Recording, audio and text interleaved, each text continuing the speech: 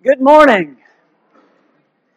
My turn to welcome you this morning here at Bay Area. Glad that you are here. As always, if you're a guest of ours, we are honored to have you with us today.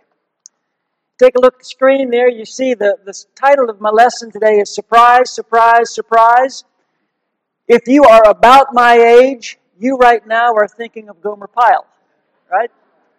If you're younger than me, you have no idea who that is, but you should. Very significant historical figure. It actually has nothing to do with the lesson today. But as I was preparing for this lesson, and I entitled it Surprise, Surprise, Surprise, I started thinking, what surprised me the most in my life? Where's some times when I've been most surprised? And it takes something to surprise me usually, but I remember a time that I think I was surprised as ever, and that's when Martha told me that we were going to have our first child. That surprised me. It shouldn't have, but it did. I remember everything about that moment. I remember where we were. I remember what we were doing. I can almost tell you that conversation verbatim, the conversation that we had. I was surprised. You know, people send me things. They send me information. I want to share some information with you. And again, this doesn't really have too much to do with the lesson. It's free information. But it's going to be something that I think everybody can benefit from. If you get surprised by the news that someone is pregnant, I want to share with you some things not to say to that woman. Okay? I want to share with you the top 10 things not to say to a pregnant woman. Number 10, you must be having twins. Don't say that. Even if you know she's having twins, don't say that. Number 9, sorry I can't give you a hug. My arms aren't that long. No. Number 8, my sister only gained 20 pounds when she was pregnant. Do not say that. Number 7, are you sure you want to eat that? Don't say that to any woman, by the way, but especially a pregnant woman. Number 6, I bet I can outrun you across the backyard. Number 5, honey, you're blocking the big screen TV. The number 4 thing never to say to a pregnant woman. Are your ankles supposed to look like that? Number 3, hey, my back hurts too. You are not going to get the response you think you want. Number 2, as soon as the game is over, we'll go to the hospital. And the number 1 thing you should never say to a pregnant woman, you don't have the guts to pull the trigger. So now, when you are surprised with news of a pregnancy, you will know what not to say. Okay? Open up your Bibles to Acts chapter 9. There are no pregnant women in Acts chapter 9. However, there are some surprises that we're going to read about in the 9th chapter of Acts. Now, I promise we're going to pick up the pace a little bit going through our study here in the book of Acts. But for this week, I want to go back and spend one more week in Acts chapter 9. I told you last week it's a monster chapter. And I want to look at some surprises that some people have and how they respond to those surprises. Because there's some lessons that we can learn. Let's take a look at the first 3 verses again. Acts chapter 9. Meanwhile, Saul was still breathing out murderous threats against the Lord's disciples. He went to the high priest and asked him for letters to the synagogues in Damascus, so if he found any there who belonged to the way, whether men or women, he might take them as prisoners to Jerusalem. We talked at length last week about who Saul was. He later becomes Paul, but who he was before he met Jesus. He was a scary guy. Notice verse 3. As he neared Damascus on his journey, suddenly a light from heaven flashed around him. As he neared Damascus, suddenly a light from heaven shone around him. Isn't that just like Jesus? No announcement, no proclamation, no warning. No, Saul didn't tell his companions, okay, let's stop right here because, Jesus is going to show up pretty soon. Not at all. Suddenly, Jesus shows up. We talked a little bit last week about Saul's focus on the way to Damascus.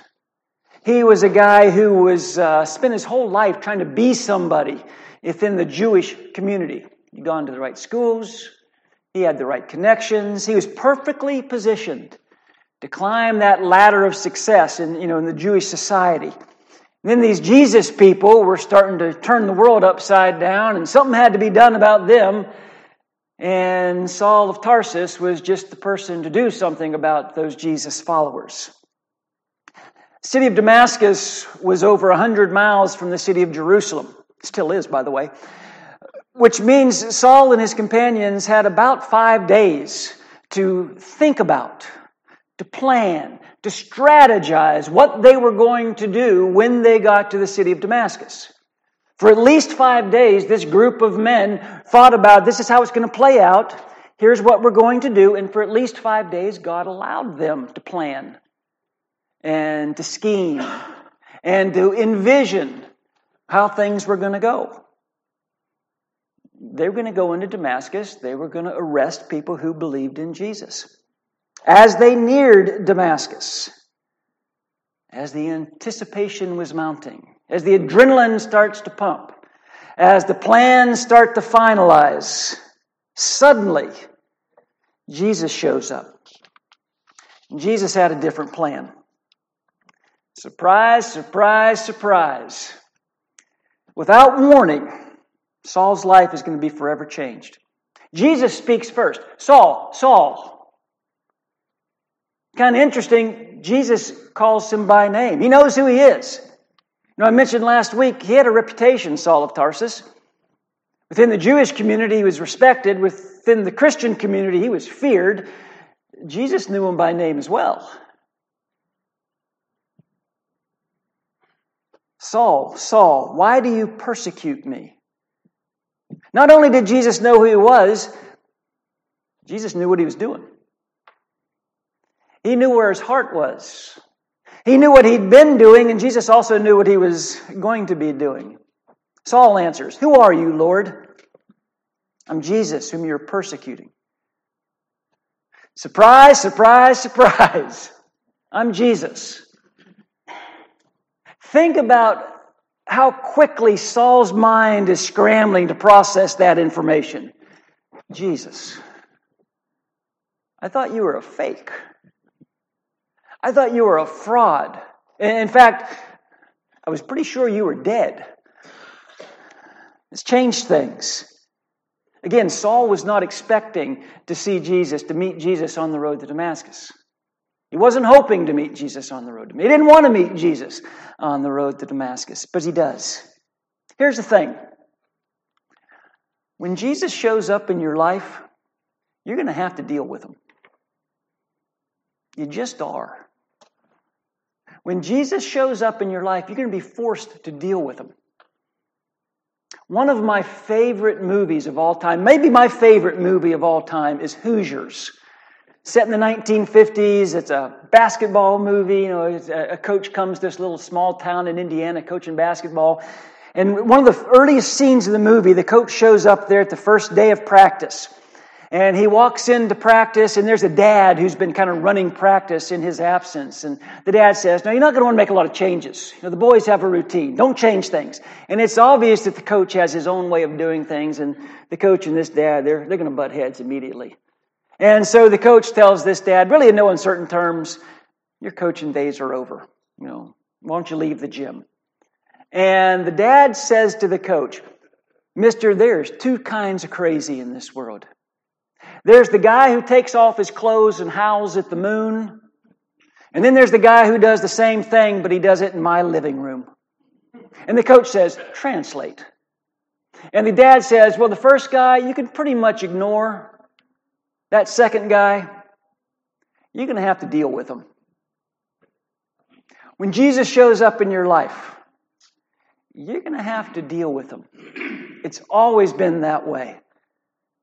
Toward the end of John chapter 6, Jesus is describing to his disciples who he is, trying to describe on a spiritual level. And it's a hard teaching. People that were listening to it had a hard time understanding it. Jesus had a lot of hard teachings. John chapter 6 is a good example. The people have to make a decision. Okay, what am I going to do with Jesus? I'm going to have to deal with Jesus. Take a look at verse 66 of John 6. At this point, many of his disciples turned away and deserted him. We're going to have to deal with Jesus. But his teaching has gotten hard. His teaching has gotten uncomfortable. I don't like this teaching. So the way we dealt with Jesus is we're just going to desert. We're going to walk away. Still an option, by the way. A lot of people choose that option. How do you deal with Jesus? I'm going to walk away. Verse 67, then Jesus turned to the 12 and asked, are you going to leave too? Those closest to Jesus, they had a decision to make. How are we going to deal with Jesus? Simon Peter replied, Lord, to whom would we go? You alone have the words that give eternal life. We believe them, and we know you're the Holy One of God. What are you going to do with Jesus when he shows up and calls you by name? How are you going to deal with Jesus when he surprises you? Lord, to whom would we go? You alone have the words that give eternal life. Let's go back to Acts chapter 9. Saul of Tarsus has a big surprise, but there's some other surprises in Acts chapter 9 as well. And one of them occurs to a guy that we sort of brushed up against last week, a believer by the name of Ananias. Verse 10. In Damascus there was a disciple named Ananias. The Lord called to him in a vision, Ananias. Yes, Lord, he answered. The Lord told him, go to the house of Judas on Straight Street and ask for a man from Tarsus named Saul, for he's praying. In a vision, he's seen a man named Ananias come and place his hands on him to restore his sight. Notice, God doesn't say, Ananias, I want you to sit down for a minute. I got something to say to you, and I want you to hear me out. You might not like this, but he doesn't say any of that to Ananias. He just says, go find Saul of Tarsus and help him. Verse 13, Lord, Ananias answered, I've heard many reports about this man and all the harm he's done to your saints in Jerusalem. And he's come here with authority from the chief priest to arrest all who call on your name. Ananias says, I've heard of Saul of Tarsus. He's come up in conversation before. This man Saul, he's no friend of Christians. He's no friend of Jesus. He's come here with authority from the chief priest to arrest all who call on your name. He's come to Damascus to do the very same things he's been doing in Jerusalem. My suggestion, let's leave him blind. You know, we read verses like this, passages like this, and for the most part, in America, 2019, we just blow right past them. But could you imagine if we're sitting here one Sunday and those doors burst open and men with automatic weapons come down the aisle and they start telling us all to get out, leading us out family by family into some buses that are waiting out front, and they take us downtown and we have to make a decision. Am I going to claim to love Jesus or I'm going to be violently arrested? Those kind of scenarios never enter our minds. Living in America, what a blessing. But that kind of thing happened all the time in the first century. And people like Saul of Tarsus made sure that that kind of thing happened all the time. In fact, that's why he was in Damascus, for that thing to happen.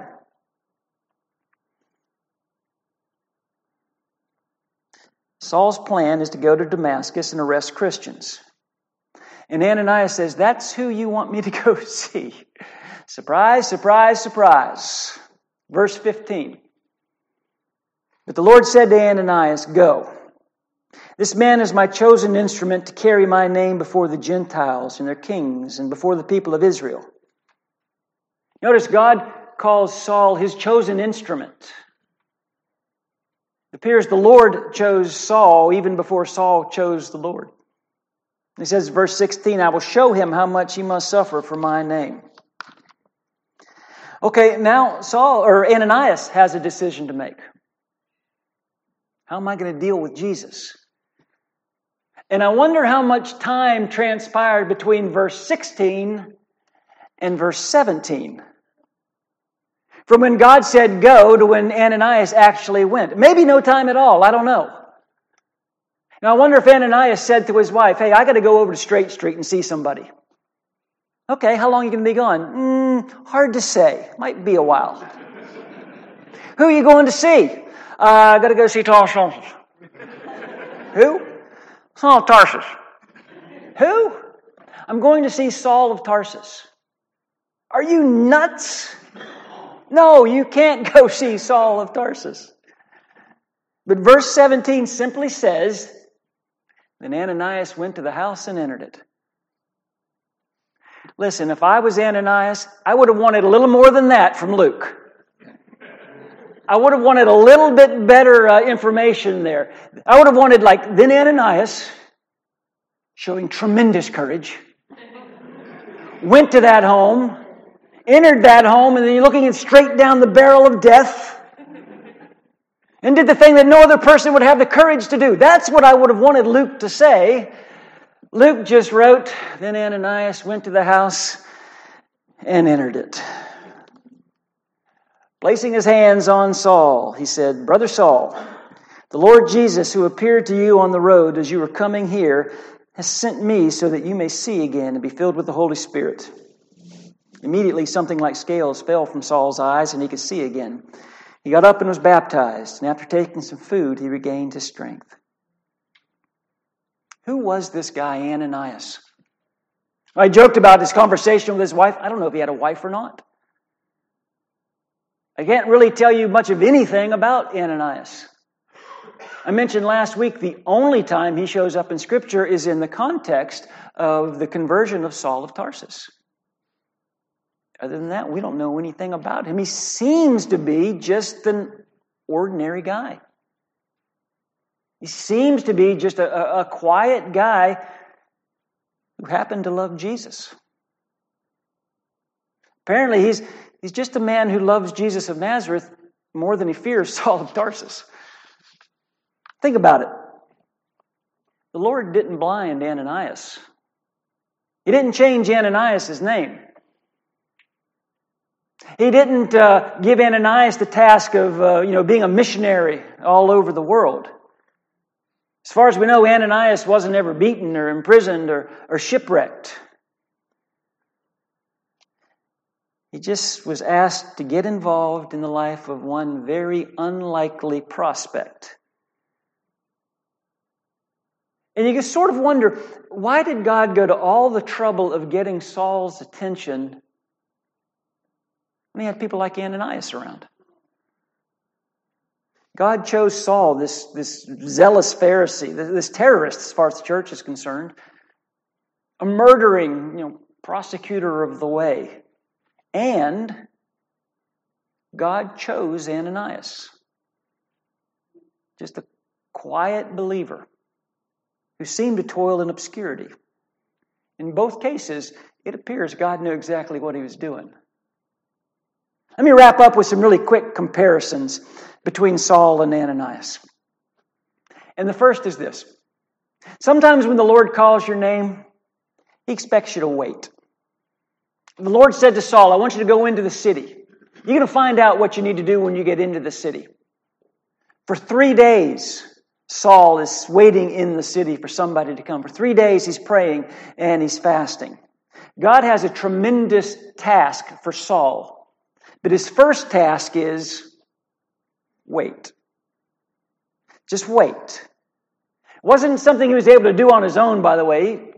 God was guiding him every step of the way here.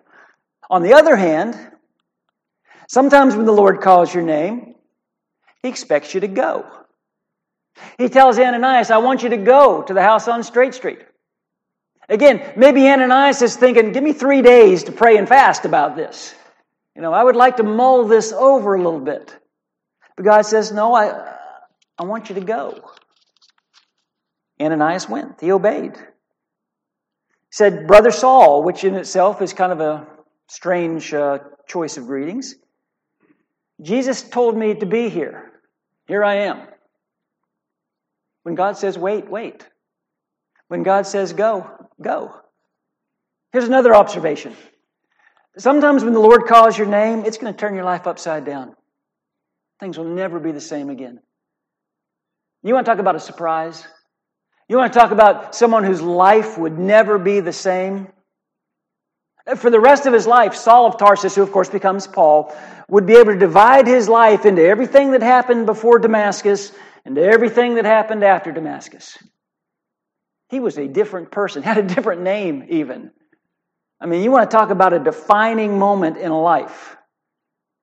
His life is dramatically altered during that trip to Damascus.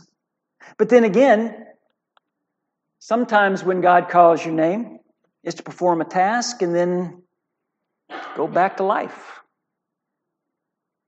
God got in touch with Ananias. I want you to go help Saul of Tarsus. He does that. And then he seems to fade into the background again. We don't know anything else about him. He's never mentioned again in Scripture. Which task was more important? Both men obeyed God. Both men had a tremendous influence on the spread of the gospel. Paul, in a very direct way. Ananias, maybe more indirectly, but certainly a tremendous influence. He helped Saul of Tarsus find Jesus, find salvation. You say, well, God would have used somebody else, but he didn't have to. He used Ananias because Ananias was willing. Both men were called out of their comfort zone. Both men responded. And then finally, surprises always seem to be a part of God's leading. Don't be surprised when God surprises you. In Saul's case, the surprise came in the form of a bright light, the voice from heaven. In Ananias' case, the surprise came in the form of a very unexpected and maybe even a logical command from the Lord delivered in a vision. Both of these men paid attention to what God was doing in the middle of the surprising. Neither given a great deal of details about what was going on, but both these men obeyed in faith. I think sometimes, I think probably most of the time, we are so worried about having every question that we might come up with answered before we step out on faith that we never really step out on faith. We try to insulate ourselves from every surprise that might come our way. So much so that we don't really need faith, and we don't really need the power of the Holy Spirit because we're not allowing ourselves to be open to God's calling. We're not allowing ourselves to be open to God's surprises and opportunities. You think of the life that Saul, who becomes Paul, would go on to lead. Think of all those giants of faith that he influenced and was influenced by. Barnabas, Peter, Silas, the other apostles. You talk to Paul, you say, Paul, who were your heroes? What heroes did you have? Well, I've stood shoulder to shoulder with some of the greatest men in history. I traveled with Barnabas, stood up to Peter. I was in prison with Silas. I counseled the other 12. But who was your hero? I think maybe Paul would say, there was a guy in Damascus. You might not even know anything about him. His name was Ananias. He helped me better fall in love with Jesus. Ananias was focused on loving Paul when he was focused on destroying Christians. And I wonder if years later, as Paul sat at a table, writing some of the most quoted words in all of literature, I wonder if maybe he wasn't thinking about Ananias. Love is patient. Love is kind. It does not envy. It does not boast. It is not proud. It is not rude. It is not self-seeking. It is not easily angered. It keeps no record of wrongs. Love does not delight in evil, but rejoices with the truth. It always protects, always trusts, always hopes, always perseveres. Love never fails. It's a long way from a Christian terrorist, isn't it? That kind of love was first modeled for Paul by a guy named Ananias. And I think Paul would say, that's my hero. And I say that with confidence because I think of the men and women who have helped me fall deeper in love with Jesus. And I think of those men and women as my heroes. We have talked at length this year about being a witness, about planting seeds, about telling people your Jesus story. And I think it's human nature sometimes to get frustrated or a little bit disappointed when things don't play out like we think they should. When we're trying to help people find Jesus and we're trying to talk about Jesus, but people aren't responding like we think they should, or we hope they would. We're trying to plant some seeds, but I don't know, nobody's responding. I haven't baptized anyone, no one's coming to church with me, and I feel like such a failure. God told us to plant the seed. He'll take care of the increase. Let me remind you, we serve a God of surprises. If we keep telling, if we keep witnessing, if we keep planning, God will use those feeble efforts, even if we never see it, even if we never know it, because that's how the God of surprises works. Take a look at this video.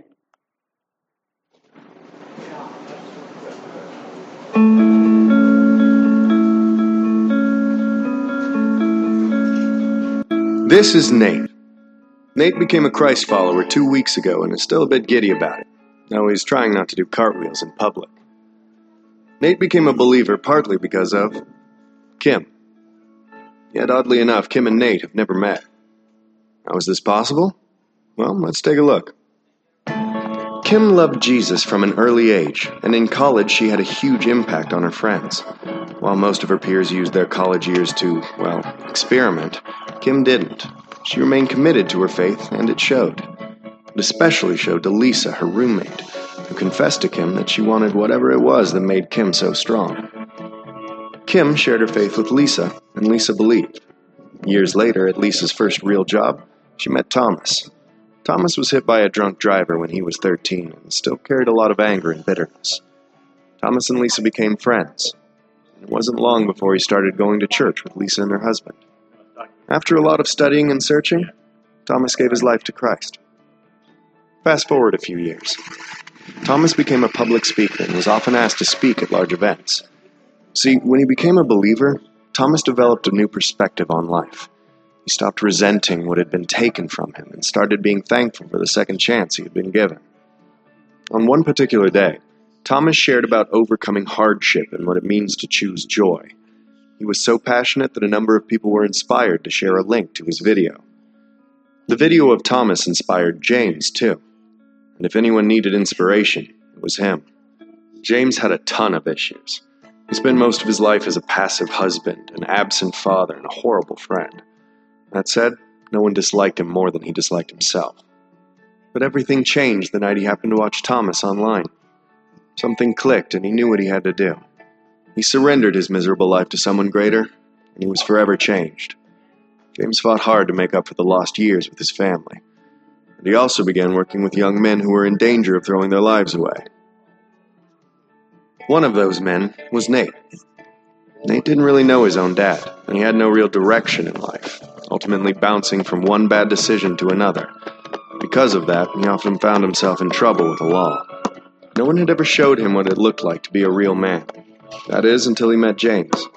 James became the first father figure Nate ever had. He learned about honesty, self-control, humility, and integrity, and where those traits come from. 2 months later, Nate publicly declared his belief in Christ, and of course, James was there. Now you can see the connection. Nate was impacted by James, who was influenced by Thomas. Thomas saw an uncommon joy in Lisa, who learned of Jesus from Kim. Kim's relationship with God eventually led to Nate's. Funny how these two people have never met. Never will.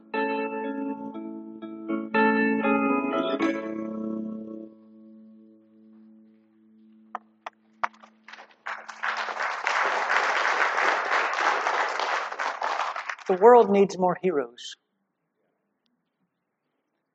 The world needs more people who are willing to plant a seed, to brag about Jesus, to tell people what Jesus has done in their lives, to talk about the gospel. God calls us to have the courage of Paul, but He also calls us to have the heart of Ananias. He went outside of his comfort zone to talk to one very unlikely listener about his relationship with Jesus. So this morning, before we close, let me re-challenge you as we begin a new week. Brag on Jesus. This week, tell someone your Jesus story. Pray for your server. Plant a seed.